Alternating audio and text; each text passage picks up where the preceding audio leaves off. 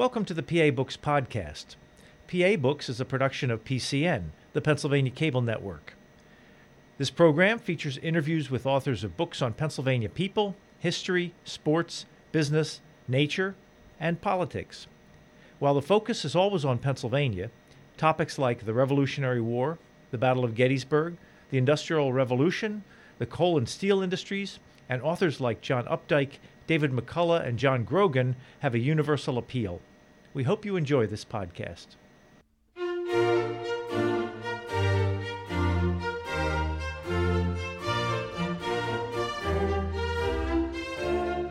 This week on PA Books, Ronald Schaefer, author of The Carnival Campaign. Ronald Schaefer, author of The Carnival Campaign, How the Rollicking 1840 Campaign of Tippecanoe and Tyler II Changed Presidential Elections Forever. Can you explain where we're sitting right now? We're sitting here in the Zion Lutheran Church in Harrisburg, Pennsylvania, and what's exciting is that this is where Harrison was nominated. Right here where we're sitting, the delegates were here. The church was pretty new because it had burned down a couple years before, and they rebuilt it. And the Whig Party held their first convention right here. They picked this place because a lot of the delegates were from Washington, D.C., and Harrisburg had just opened a brand new train station, so there was train connection between the two cities, although at least one delegate for Harrison rode his horse from Ohio, about 400 miles. So he probably was a little tired when he got here. But this is exactly where it all began in December of 1839. So you said the Whig Party. What was the Whig Party? The Whig Party was formed as a response to President Andrew Jackson. The Whigs is when the revolution started, the revolutionary people called themselves Whigs against King George. And so they adopted that name because they were against King Andrew. And they were a real wild bunch. They were like farmers, but they were bankers. So they really didn't agree on much, except they didn't like Andrew Jackson. Were they regional? They were across the country. And it just depended. There were bankers from New York and there were farmers from the West. Harrison was from Ohio, although he was born in Virginia, but he lived most of his life at North Bend near Cincinnati. The other major candidate was Henry Clay, who was the great senator from Kentucky. And the third candidate was General Winfield Scott. He was known as Old Fuss and Feathers. What did it take to be a candidate then? I mean, what did it mean? Well, the most important thing was to pretend you weren't running for president. It was considered to be very unseemly to be campaign for yourself. Presidential candidates didn't campaign. It was never done before. So Harrison wasn't here. Clay wasn't here. Scott wasn't here. They were far away, and there was no television. There was no telegraph, so they had no idea what was going on here. And they had people here on their behalf, but they didn't know what was going on, and Harrison really didn't find out till 2 weeks later. 2 weeks later? 2 weeks. It took them 5 votes here because when they came in, Clay was the favorite. He was the famous statesman. He was the guy who that year had said, "I'd rather be right than be president." He really didn't mean that. He'd rather be president than just about anything, and he figured he was going to win. He was waiting back in Washington, D.C., and he was ahead on the first couple ballots, but he didn't have enough to win the nomination. So then started the backdoor finagling. They would go around the bars and the smoke-filled rooms, and one of the big backers of Harrison was Thaddeus Stevens, the big Pennsylvania politician. I mean, if you saw the movie Lincoln, he was the guy that Tommy Lee Jones played that helped Lincoln get the amendment abolishing slavery. So he was the big Harrison guy because he thought he had been promised a cabinet post in the Harrison administration. But so this went on, and Harrison moved up. The next couple, he was just behind Clay, but he didn't have enough votes yet because Scott was still getting enough to kind of block them. So Stevens had this trick up his sleeve. He had a letter from Scott supporting the abolitionists, which was considered very, very wild and liberal at that time. Was it a real letter or a fake letter? It was an actual letter that he had written to a senator, and somehow Stevens got a hold of it. So he went over to the Virginia delegation, a very pro-slavery delegation. And they were backing Clay, but they figured, well, it looks like Clay's not going to make it, so maybe we'll back Scott. So he goes over there with this letter from Scott, and he just casually drops it on the ground, you know. And, of course, it is immediately found by the delegates, and they're alarmed that Scott is supporting the abolitionists, so they go to Harrison. And that starts a stampede for Harrison, and late that night, Harrison wins the nomination, and he is going to be the nominee for the Whigs in 1840. Now, if you were sitting in this room in December, you said 1839, while the convention was going on, Right. what would you have seen? You would have seen all men, because all the delegates were men, because only men could vote, of course, in those days. They were from 22 of the 26 states at the time. They would be pretty dressed up. You know, they would have big high collars with ties. They would have long sideburns, and they would basically be very formal here, but most of the action, as we said, went on behind the scenes in the bars and the hotel rooms. So at night, there was a lot of conversation going on swapping votes and so forth, until finally Harrison got the nomination. Were there a lot of speeches like we see in conventions now, speech after speech? You didn't see too many speeches until it was over, basically. Of course, the nominee didn't give an acceptance speech because he wasn't here. So he had his campaign manager, which was a judge who had known him for 40 years, give a speech afterwards accepting the nomination. And he seemed to spend most of his time, you got to remember that Harrison was 67 years old. And he was the oldest man at that time ever to run for president, and the oldest until Ronald Reagan. And so his friend basically seemed, his purpose was to convince people that Harrison was still sound of mind, even though he was 67 years old. So much of his speech was saying, oh yes, he still has a great mind, just as he was as a young man. And the main concern was that whether this old man could really run for president. But there was still a lot of concern about Clay, because they needed the votes of the Clay people to win the election. So they looked for a Clay supporter as a vice presidential candidate. Nobody wanted the job because the vice president had nothing to do. And finally, John Tyler of Virginia said he would take it, sort of drew the short straw. He had been a Democrat till about 2 or 3 months before, but then he quit the party because he didn't like Andrew Jackson. So he accepted the nomination. Harrison had no idea who his running mate was going to be, although, as it turns out, Tyler grew up right down the road from him in Virginia. I learned from your book that they were cousins. They were cousins, actually. They weren't boyhood friends because Tyler was only about 50 years old, so Harrison was older. But the families intermingled all the time. The fathers actually ran against each other in campaigns, so the families knew each other very well. So Tyler is his running mate, and as I said, he didn't find out about this. The first guy to find out about it was Clay, because he was in Washington. And the day after the convention, first I should explain, at the convention, after it was all over, Clay had written a letter saying, if I don't get the nomination, read this letter. So the letter was, if I don't get it, support whoever it is, because we have to be united. And everybody said, oh, what a great man. And they all went home united.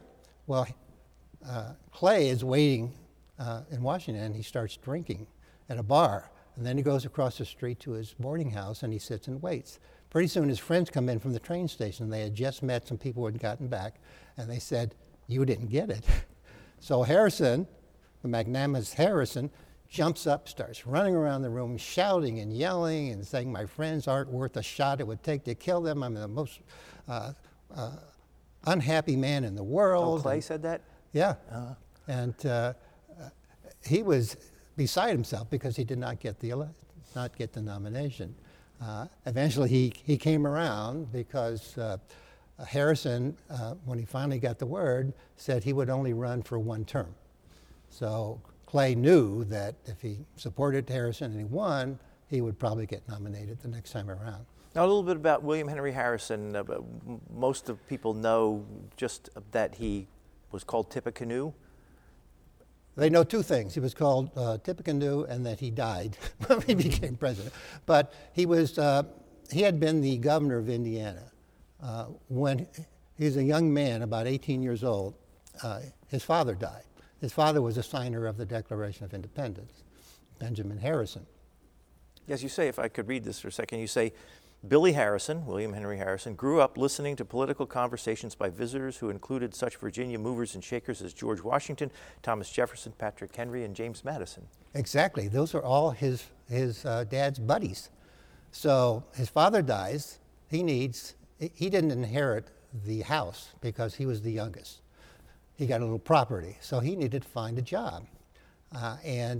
So on his resume, the people who he went to were some of the founding fathers. And the first one was President George Washington, who made him an officer at the age of 18 in the Army, and he went to Ohio to fight Indians, which is what he wanted to do. And he went to Cincinnati, which was like 7 or 8 buildings at the time, and joined the army of Mad Anthony Wayne. He got married there, and then he was looking for a higher paying job, and another old friend, President John Adams now, appoints him as the governor of the Indiana Territory, which is a big job. Indiana Territory was not just Indiana, it went all the way out to towards Louisiana, Minnesota, and everything. And then when Adams is defeated for president, the new president is Thomas Jefferson. Well, he's another old family friend. So he reappoints Harrison to be the governor, and Harrison builds this huge house in Indiana for the governor's mansion. He has sold some property, he has lots of money, and he has lots of kids too because he's raising kids. So he runs into problems. He's mainly buying property from the Indians for the United States at Jefferson's request. He runs into this guy who doesn't believe in selling Indian property, a guy named Tecumseh, the great Indian chief. And Tecumseh and his brother start a little town down near Lafayette, Indiana, where they bring in other tribes and they start causing a little trouble. So Harrison decides he's going to take care of that. So he gets some troops up and he goes down and they have the Battle of Tippecanoe at the Tippecanoe River. And after that battle is won, he becomes known as Old Tippecanoe. And from then on, the hero of Tippecanoe. And then... Did he show particular bravery or innovation or anything at the Battle of Tippecanoe? Yes, he did. The battle, he lost a lot of men, and some people consider it was more of a loss than a win, but he did wipe out the village. But in battle, he had his horse nearly shot out from under him, and he rallied his troops. There was a rumor that he had been killed. And then he shows up and gets his troops going again, and they give him 3 cheers. And so overall, yeah, he was known to be very cool in battle. So cool that when the War of 1812 broke out, they needed a general to lead the army, and the president now was James Madison, another old friend of his father. So Madison appoints him head of the army in 1812, and he wins the Battle of the Thames near Canada, in which the English had the Native Americans helping them, including Tecumseh. And Tecumseh was killed in this battle. And that victory there pretty much ended the threat from Canada in the War of 1812. And once again, Harrison was a big hero as the hero of the Thames, although he quit right after that because his boss wanted to send him some little outpost where he didn't have anything to do because they had personal problems between them. But yeah, in battle, he's considered not one of your great generals of all time, but a brave man, and he served honorably according to all the people who served under him. And he ran for president 4 years prior to this election. He did. He ran in 1836. He had long since, he had a couple stints in Congress, but he had long since retired, in effect, to North Bend, his farm there. And in 1836, the Whigs decided the strategy was to not have one presidential candidate, but to have one for every region, for 4 different regions, in the hopes that together these candidates would get enough vote for the Whig Party to take over. I don't know who they would have made the president, but anyway, the whole idea was to defeat, at this time Martin Van Buren was running. He was the protege of Andrew Jackson. But it didn't work. Van Buren won the election, and so this time they decided to go with only one candidate. You say in here that William Henry Harrison didn't bother saying anything about issues, claiming that because of his long public service, everybody already knew his views, which they didn't.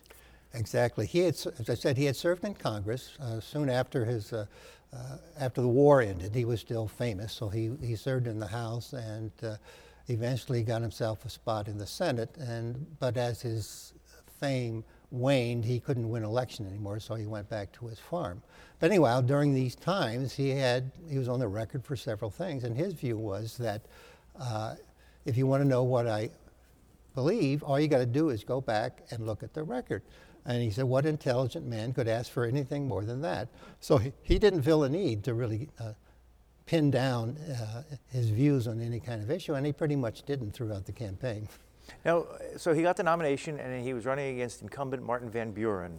What should we know about Martin Van Buren? Well, Martin Van Buren, as I said, was a protege of Jackson, but he was totally different. Jackson, of course, was this vibrant guy who got mad all the time and fought in duels. Van Buren was the first professional politician to become president. He was from Old Kinderhook, New York, and he was very calculating, and he would always figure out who was on the right side and make sure he was on that side. You know, it was Davy Crockett, the great frontiersman, was a congressman, and he wrote a book about Van Buren that was very anti-Van Buren. He said he's the only man who could laugh and frown at the same time. You say in your book that the Whigs claimed that Van Buren doused his sideburns with expensive imported French cologne. They called him Sweet Sandy Whiskers and said he was no friend of the common man. Exactly. Van Buren grew up very poor, in a very poor family, but he went to work for an attorney who said, well, you know, if you're going to succeed, you're going to have to dress better. So he did it all the way, and he was known as a real dandy as a dresser. Again, Davy Crockett had some remark about he wears a corset just like the women do. And the only reason you couldn't tell he wasn't a woman, he had these long sideburns that went down the side of his head. And so, yeah, he was known as a very good dresser. He had a big coach that he was driven around in Washington. He had fancy parties at the White House. What happened to him, his problem was there was the Panic of 1837, which was a huge depression. It was the worst depression the U.S. had been in until the 1929 depression. So everybody was out of work. And at that time, the Democratic Party was the party that believed in no government help, that everybody should be on their own, and if you can't get a job, that's your fault. And where the Whigs came on and said the government should provide some help. So they were kind of the opposite of what the modern parties are. Yeah, well, you have the Democratic platform in here, and it says things like the federal government has limited powers, the Constitution does not give the federal government the power to initiate and carry on internal improvements, should raise no more money than is required to defray the necessary expenses. So it does not sound like the Democratic Party today. No, they were pretty much the opposite of what they are today, and the Democratic Party at that time was basically trying to be in the image of Thomas Jefferson, they believed, of no government at all. And at that time, the federal help, the Whigs mainly, when they talked about federal help, they talked about like building roads between states and so forth. But the Democrats said, no, the states, you're on your own, no help from the federal government. But this didn't go over well when everybody's out of work, and they're looking to the government for some kind of help. And Van Buren says, well, if you did as I do and work hard, there wouldn't be any panic. So that didn't help him in the election of 1840. Now you say also here that one of the raps against Martin Van Buren was he spent money to fix up the White House. Yes, that was, you remember that during the War of 1812, the British burned the White House down. So they had to be fixed up, and they were still fixing it up all these years later. So he sent as all presidents did, he sent a proposal up to Congress for appropriations to do some fix-ups. Well, a Whig congressman took this and he went to the floor of the House, and for the next 2 days, he talked about the regal splendor of the White House, and he went through the White House and listed all the things that the Van Buren supposedly had added to the White House: new wallpaper, new chairs, new fancy rugs. And he says, meanwhile, people are starving, and here is Van Buren making his house a palace. In reality, he really didn't spend any more than any other president, but it was a huge issue. And of course, the Whigs copied this speech and they sent it all over the country as an election pamphlet. Now, your chapter 2 starts with a gentleman, Thomas Elder, the city's leading banker, meeting with a newspaper editor in a building in Harrisburg, the John Harris Simon Cameron Mansion, and you visited that this morning. What is significant about that? I did. building? It was really exciting to feel, because I know exactly what happened there, as I write in the book. Right after the Democratic Convention, as I mentioned, Harrison was the oldest man, 67 years old.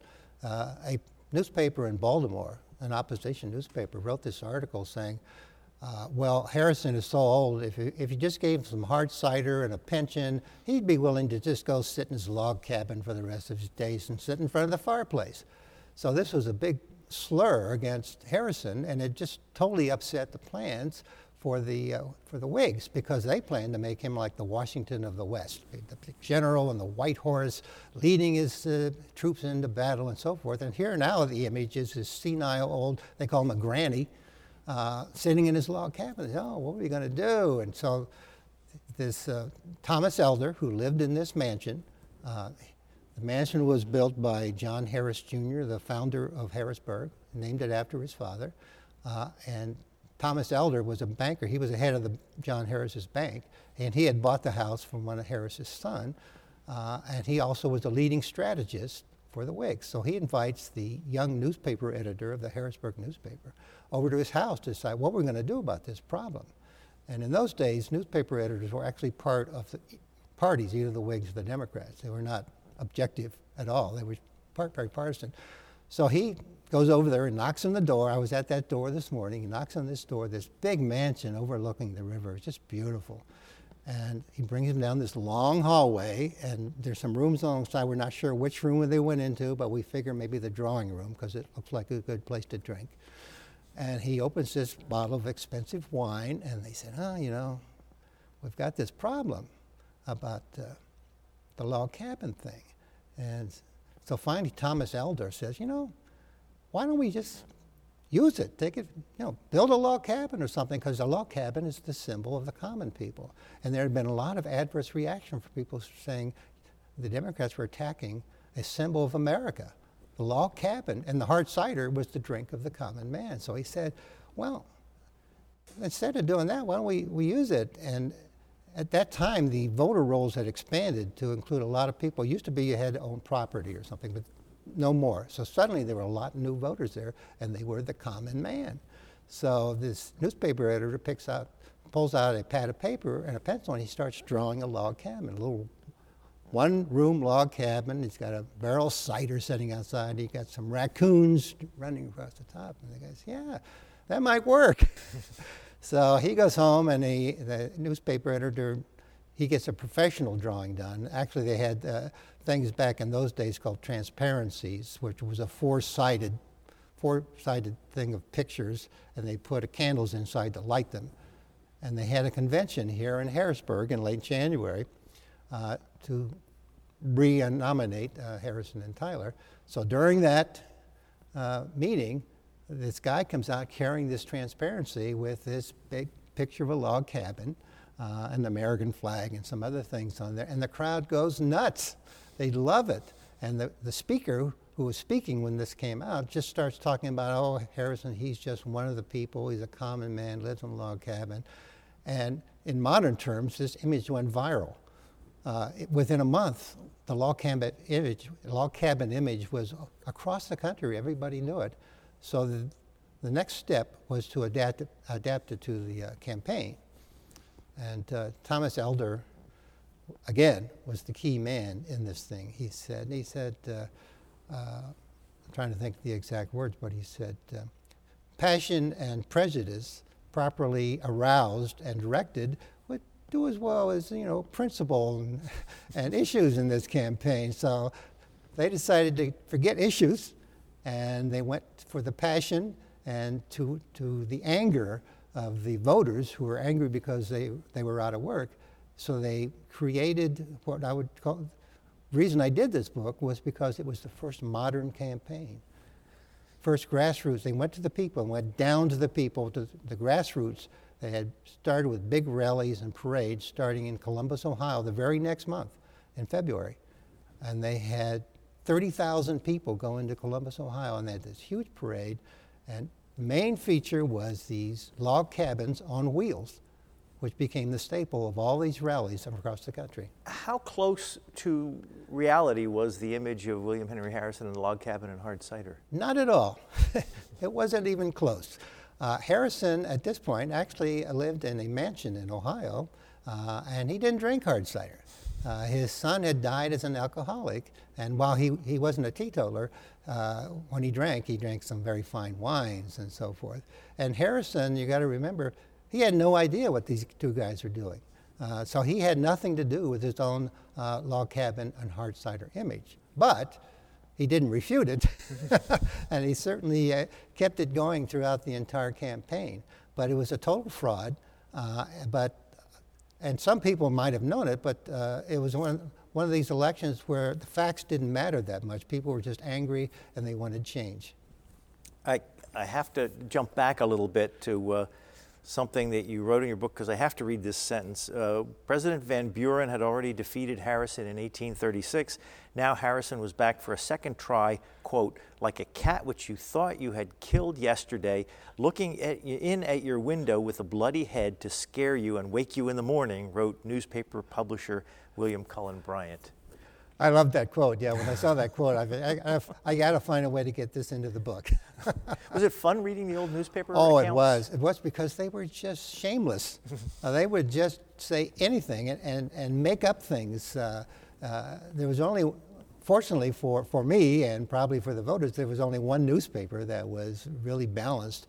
It was something called the Niles Register out of Baltimore, and they basically reprinted articles from both sides, so that you could get a really good feel of what both sides were saying on it. But for the most part, no. The articles in the newspaper were just wonderful from my point of view, but just totally shameful. Then you say also in the book, you write about Horace Greeley as a newspaperman. What was he all about?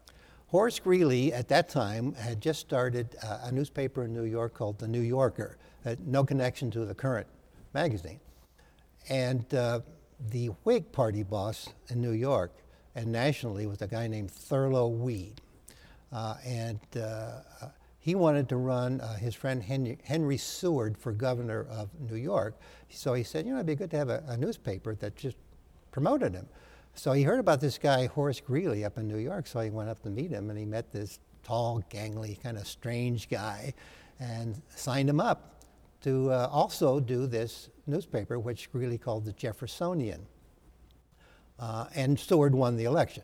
So when Harrison was nominated, they decided, well, let's do the same thing with a newspaper. And Greeley agreed to do it, and he said, let's call it the Log Cabin, since that's what the campaign now was all about, since that's, of course, is where Harrison lives. So he created a newspaper, an 8-page newspaper that came out every week, starting in May of 1840. And it was a wonderful newspaper, actually.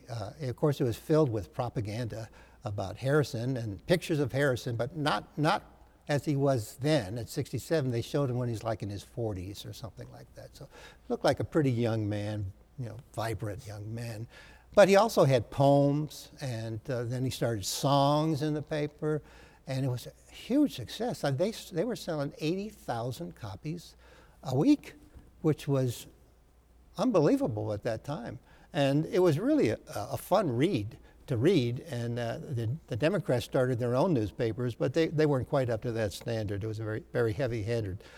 So Greeley had a lot to do with Harrison winning. He claimed that he never met Harrison, and that he doubted that Harrison even knew who he was. But I doubt that. But it was really a fun newspaper and highly successful for the Log Cabin campaign. Where did you find these newspapers? Well, in the old days, you couldn't find them. When I first looked into this, I was in Washington, D.C., so I went over to the Library of Congress. You get a research card, and if you want to see the log cabin newspaper, okay, we'll make an appointment. You come in, we send somebody back. They bring out this old newspaper that's falling apart. Oh, it's the actual paper. The actual paper. You have to put rubber gloves on if you want to read it, and you can barely turn the page. So you can imagine researching and taking notes for a whole year of the log cabins. I forget it.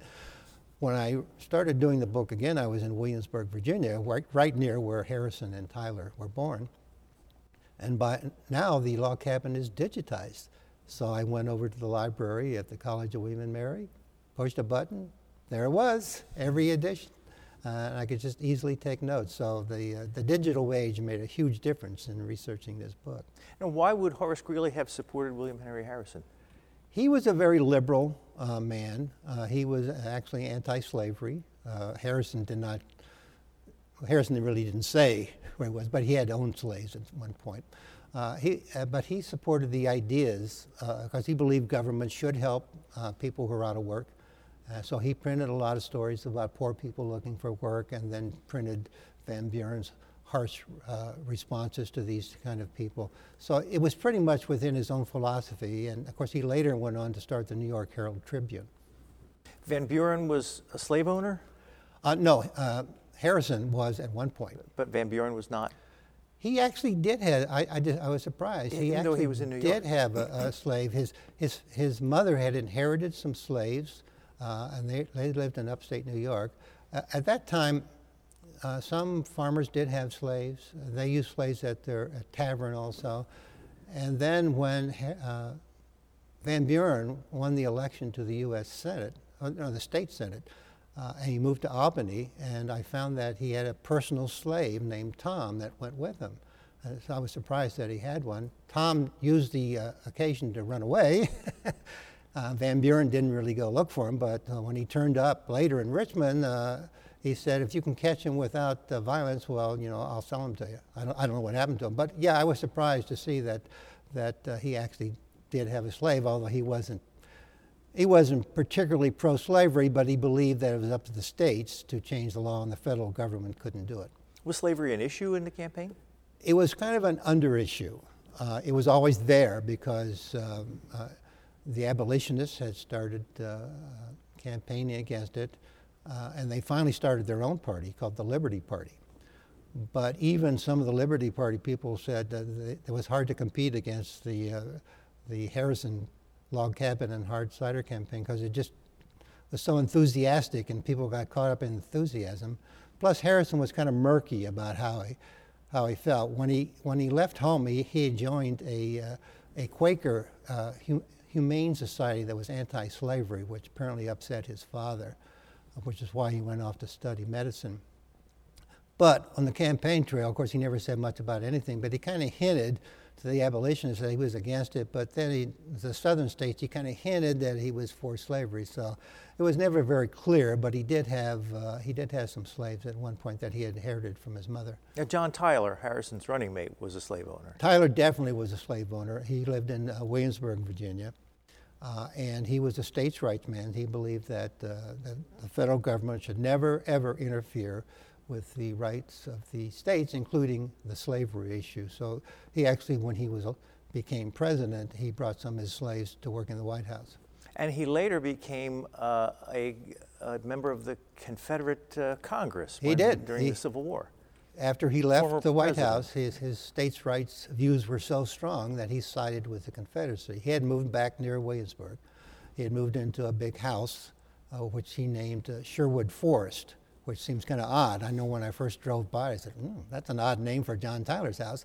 But when he became president, he pretty much didn't follow any of the Whig policies, so they kicked him out of the party. So he didn't have a party. So since he was considered an outlaw by his party, like Robin Hood, he named his retirement home Sherwood Forest. So anyway, just before the Civil War, he actually joined a group in Washington that tried to find a solution to head off the war, but that didn't work out, obviously. So he joined the Congress, the Confederate Congress. But when he went to the first meeting, he hadn't been sworn in yet. He was staying in Richmond, and that's when he got sick and died. You say in your book that young Abraham Lincoln was a supporter of William Henry Harrison. He was. He was. It was really fun to come across Lincoln. He was an elector for Harrison. So if Harrison won, he would cast one of the electoral votes. And he was a big advocate of Lincoln. He would give speeches all around from the back of wagons, and he did the first Stephen Douglas debate speeches at the time because Douglas was a Democrat. So there were Lincoln-Douglas debates about the 1840 election, and then again in 1858 when they ran for Senate, and then they ran against each other for president. Exactly. So they knew each other well. They were both from Springfield, Illinois, and so they would go around. I remember one anecdote in the book where Lincoln was saying all these negative things about Van Buren, and Douglas said, well, that's not true. Where do you get those ideas? And Lincoln holds up this book, this biography of Van Buren. And he said, well, from this book. And Douglas grabs the books and throws it in the audience and says, damn such a book. So Abe did all right on that one. Was that the Davy Crockett book? No. Well, I don't know what it was, but there were a lot of biographies of both Harrison and Van Buren. I was surprised how many there were at the time. Where did you find the Davy Crockett book? The Davy Crockett book was pretty famous back then, but again, you can get it online. If you go online, you can actually read the Davy Crockett book. And he wasn't around for the 1840 campaign because he had gone to the Alamo, which you remember did not work out well for him. So he wasn't able to get out the campaign, but they certainly used his images during the campaign. What was, back in Washington, President Van Buren, how was he campaigning? He was sitting there. He didn't do anything. The way you campaigned in those days was you would answer letters from voters, and the letters your responses would get printed in the paper, or you would send people out to speak. He sent his vice president out. Richard Minter Johnson was the president. Vice president. He actually was the man who was with Harrison at the Battle of the Thames, and he was the man that was believed to have killed Tecumseh. He never said he actually did. He had been badly injured, shot many times during that battle, and he became the vice president. He never said he did it, but his campaign slogan was Rumsey Dumpsey, Johnson killed Tecumseh. So it's pretty much said he did. So he goes out. He wasn't even their nominee, though, because he was too controversial. He owned a plantation in Kentucky, and he had lived with an African-American woman and had several children. She died, and he started living with another African-American woman. So they didn't nominate him at the convention. Once again, they just said, here are 4 guys, pick from these guys, and he was one of them, but they did not nominate him.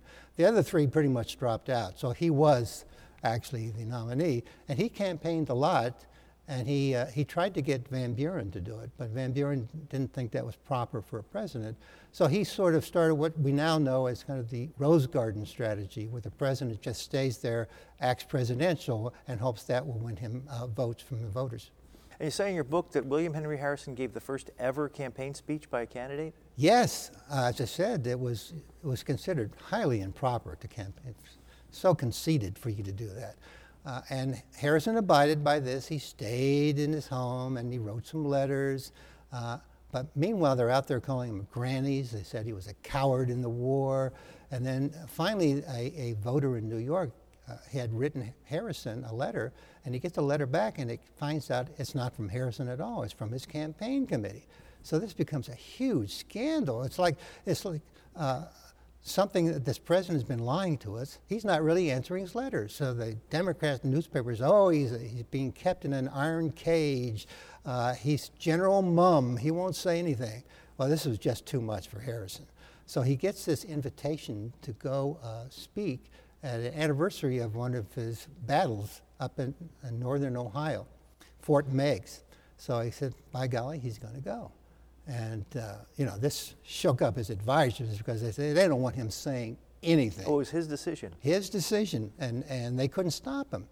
But we go back to the log cabin and hard cider theme.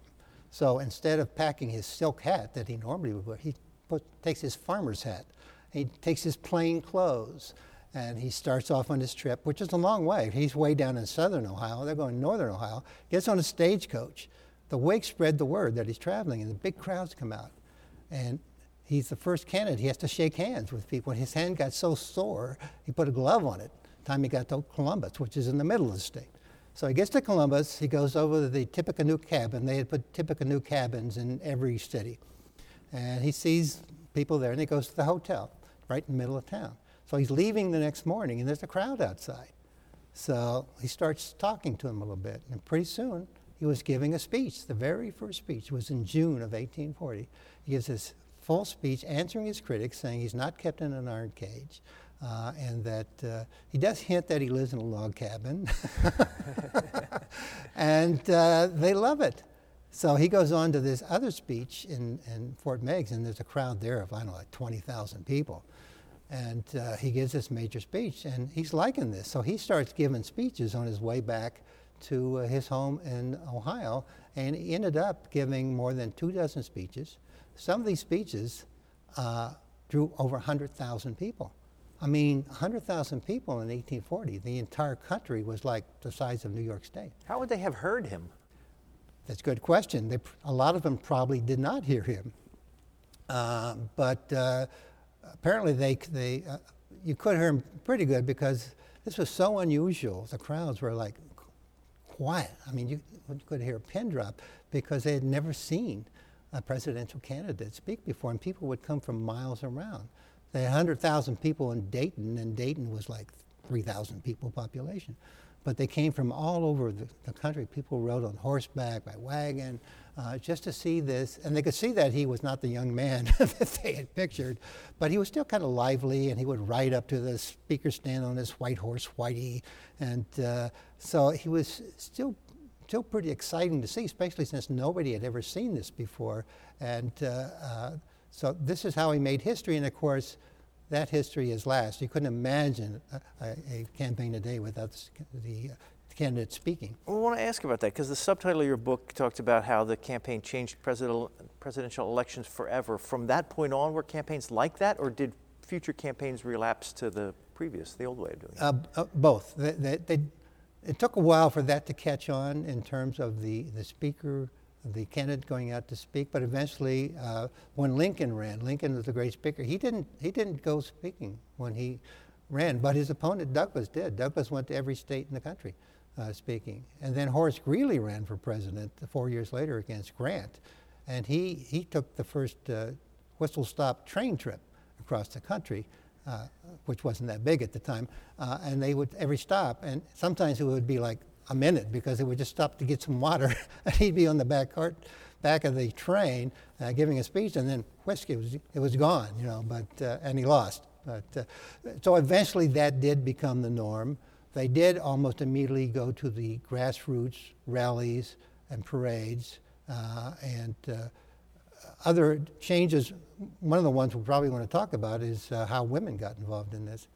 Yeah, you talk about how they talked to women's groups, campaigned to women's groups. And why would they do that? Because women weren't allowed to vote. Women were not allowed to vote. In fact, like the speaking, it was considered highly improper for women to even become involved in politics. They were too tender for that, and just too rough for the women.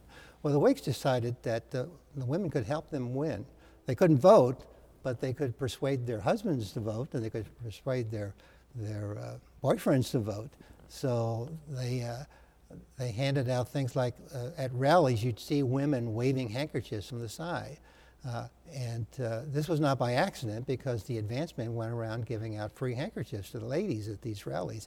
And the newspapers would write about all the women waving their handkerchiefs. And in Baltimore, one woman waved a red petticoat from a window.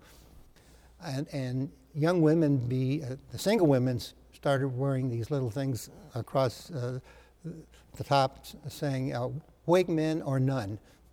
And they made their boyfriends vow to vote Whig or they would stop seeing them.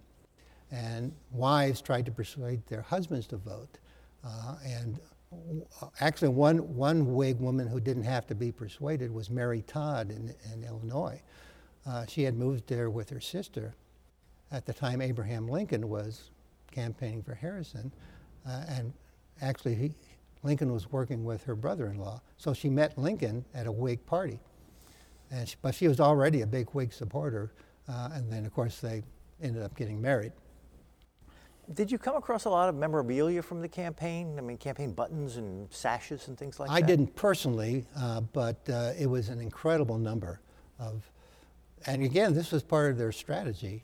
We've often heard of selling presidential candidates like soap, but there really was a Tippecanoe shaving soap. There were plates with log cabins pictures on it. There were snuff boxes with Harrison's pictures on it. There were pitchers with Harrison's pictures on it. Anything, shaving, razors, everything. And they were all Harrison, or they were log cabin. They had posters depicting General Harrison and his great victories. There were cartoons against Van Buren. Some beautiful drawings of supposedly Harrison, again as a nice young man, by a guy named Currier, who later joined with a guy named Ives to become Currier and Ives. But these beautiful color like lithographs showing young William Henry Harrison as a dashing leader, as a general, as just a handsome man. So marketing, again, it all began in this campaign, and of course it has never stopped. And it was only the Whigs who were doing this during this campaign, or were the Democrats doing anything like this? When the Whigs did this kind of thing, the Democrats tried to copy them, but they weren't very good at it. There were some Van Buren buttons and handkerchiefs, but not very many. And there were some anti-Harrison cartoons, but it seemed like most of the cartoonists were Whigs because they were anti-Van Buren. So for the most part, the Democrats pretty much stuck to the old script, much to their chagrin. You quote some of the campaign songs in there. How prominent were the campaign songs? These were incredible. This was a song. This was a campaign that was put to song. Because it helped raise the entertainment value of the rallies. In the very first one in Columbus, Ohio, there was the people in Marysville, Ohio, just north of Columbus, built their log cabin on wheels. They're pulled by horses to Columbus, and a local man wrote a song called the Log Cabin Song about the Buckeye tree, because they built them from the Buckeye tree. And they not only sang the song, but they had printing presses on the wagons, and they would print up copies of these songs and hand them out to the crowd, and they would start singing. And pretty soon this was across the country. The biggest one actually again took place in Columbus. One of the big things in the parade was this big rolling ball, about 10 feet high or 15 feet high in some cases, and they would roll it down the street and from town to town, and had pro-Harrison sayings on it. That was started the phrase, "Keep the ball rolling." So this young jeweler from a town nearby saw this. He was so excited, and he belonged to the Tippecanoe Glee Club back in his hometown of Zanesville. So he went home and he wrote this song, The Great Commotion, about keeping the ball rolling, and the chorus was "For Tippecanoe and Tyler too." And obviously that caught on. It was a chorus to a song and became the most famous slogan in history for a presidential campaign. And it was just one of hundreds, and probably thousands of songs. Most of them were written to popular songs like the national anthem or Auld Lang Syne, and just new words to it. But it was just part of the whole campaign that you would have, even like they would hire singers to jump into stagecoaches and sing these songs as the stagecoach was going along like a traveling commercial. So it was an intricate part of the campaign. How long was the campaign going hot and heavy? We're used to it now going a year and a half or 2 years. How long were they actively campaigning? Well, Harrison was nominated in December. Van Buren actually wasn't renominated until May. The campaign probably started with that rally in Columbus in February. It was Washington's birthday, February 22nd, 1840. So I would pin it to the start in February, which used to be sort of the typical campaign from February to November, so yeah, I would say from February to November at that time. Election day was November, beginning of November, like it is now? Well, there wasn't one election day. There were a bunch of election days, and they were around that time. And the states would vote first, and they would elect people, and then the federal elections would take place. So around that time, from late October to like November 10th were the elections. How did people vote? They voted any way they wanted to, even if it wasn't legal. You write in the book about voter intimidation.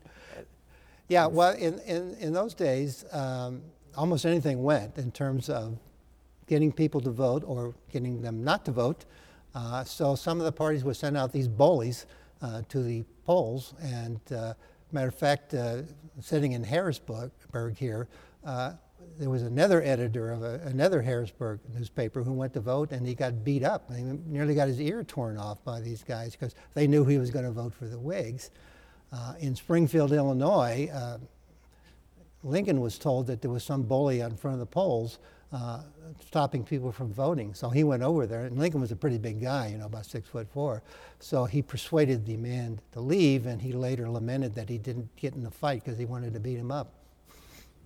So Election Day, well, you have the results in here, a chart showing all the states' popular vote and electoral vote, and from this I learned that Pennsylvania went for Harrison over Van Buren by 351 votes out of about 300,000 cast. It was very close in Pennsylvania, and again, it was hard to know what was going on in the day. I have a story in there about a man, when he was a young boy, was sent out to get all the papers in Pennsylvania. He lived in Pennsylvania, and he got the papers, and the Whig papers said that Harrison had won by 1,000 votes. But the Democratic papers said that, no, Van Buren had won by 1,000 votes. So they didn't really know until several days later, and it turned out to be very close. And Pennsylvania was a big state, and Harrison pulled it out. However, it's interesting to note that despite Lincoln's efforts in Illinois, Illinois went for Van Buren. And you also say under here, South Carolina, no popular vote. No, they didn't believe in trusting the voters to this task. So they were the last one where the state legislature decided who got their electoral votes. So Van Buren or Harrison won pretty handily. But was his win regional? Was it mostly one section or the other of the states? Well, he won by a wide margin in the Electoral College. The popular vote was a lot closer. And some people speculate that there was some backlash to this kind of carnival atmosphere of his campaign. But he won a lot of the big states. He won in the North. He lost Virginia, even though he and Tyler both were originally from there. So he mainly did his best in the North. He didn't do as well in the South. But his electoral vote was runaway. Did he show any signs of ill health prior to becoming president? He claims not. He seemed to, anytime he wrote somebody, he would seem to add a P.S., I'm in very good health. And when he got to Washington, his health, it wasn't that his physical health was that bad, but the campaign was long and enduring. Plus, he campaigned. No other president had done that. And it wasn't easy. I mean, you're riding stagecoaches, you're going over bumpy, you didn't have expressways. You had bumpy roads you were going over. And then he had to go from Ohio all the way to Washington, took steamboats, took bumpy rides, finally took a train into Washington, arriving on his 68th birthday. So he's tired when he gets there. Plus, in those days, when you won the presidency, everybody wanted a job, and especially this year when everybody was out of work. So even back in Ohio, the job seekers started pounding on his door. He gets to Washington, you're not even safe in the White House, because back then, anybody could walk into the White House. So he'd go into a room, and there'd be all these job seekers sitting there. And he said, he wrote people, said basically he didn't have time to go to the bathroom because he had all these people wanting jobs. So it was a very wearing, in addition to taking on the challenges of the presidency. So right now the president's inaugurated January 20th, but in Harrison's case it was March. It used to be back 4th? in March, Mm-hmm. March 4th. First ever inaugural parade. Yes. He goes there and they're going to have the inauguration. So they go from the White House, well, he was staying at a hotel, and he goes up to Capitol Hill. So they decide to do just like his campaign. They have a big parade. They have the log cabins on wheels. They had a new carriage for him to ride in. He said no, he didn't want to ride in it. He's going to ride his horse, Old Whitey, down Pennsylvania Avenue. It was a cold and windy day, but he didn't wear a hat or coat. And He did have a hat on as he rode his horse, but he kept doffing it as he went up the road. So he had a parade up to the Capitol, and the crowd was the biggest in history. And just the place was inundated, waiting for this president to come out in this really cold, blustery day. And he comes out for his speech. He's not wearing a hat or coat or anything. It's freezing. And he gives the longest inaugural speech in history, 1 hour and 45 minutes. And I read it, and I can tell you it's probably the most boring inaugural speech in history. But he goes on. And interesting, he wasn't actually sworn in until his very last sentence. He gave his speech. The Chief Justice was sitting next to him, and he gets to his last sentence. He stops. Chief Justice comes up and gives him the oath of office. And then he closes. And then they have another parade back down to the White House.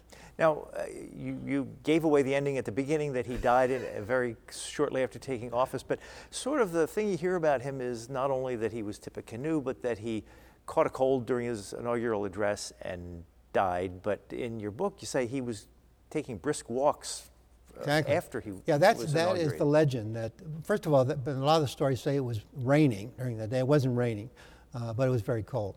But he was fine. He went to 3 inaugural balls that night. So he moves into the White House, and every morning he goes out for a walk. He goes out to the market. You know, the President of the United States is walking down. He had no Secret Service or anything like that. And he walks down the street. And one day he had just gotten a haircut in the White House, and he goes out and gets caught in a rainstorm. Again, it was February, but he didn't have, it was, actually it would be March, right? It would be March. He didn't have his hat and coat on. And he got caught in the rain. He went back, and he didn't change his clothes. So he come down with a cold, and he calls the doctor, and then he seems okay. He didn't go to bed. And then the next night, at 4 in the morning, he's feeling pretty bad, and the doctor comes in. Did the doctors kill him? There is some speculation to that point. In those days, the popular methods were not exactly what we would do today. So he gets worse and worse. They tried to bleed him, which was the thing which probably killed George Washington. But he's so old and frail, they decided not to do that. So they do everything. They blister him. They put these hot cups on him and try to get the blood flowing. And they give him all kinds of enemas, and they give him all kinds of medicines, and pretty much beat up his old body. And he finally passed away after only 31 days in office. I wish we could keep talking because there's so much more about this we could talk about, but we're out of time. We've been speaking with Ronald Schaefer. He is the author of this book, The Carnival Campaign, How the Rollicking 1840 Campaign of Tippecanoe and Tyler II Changed Presidential Elections Forever. Thank you very much. Thank you very much. I loved it. You've been listening to a podcast of PA Books, a production of PCN, the Pennsylvania Cable Network. We'd like to hear from you. Our email address is pabooks@pcntv.com. Like us on Facebook to learn more about PA Books.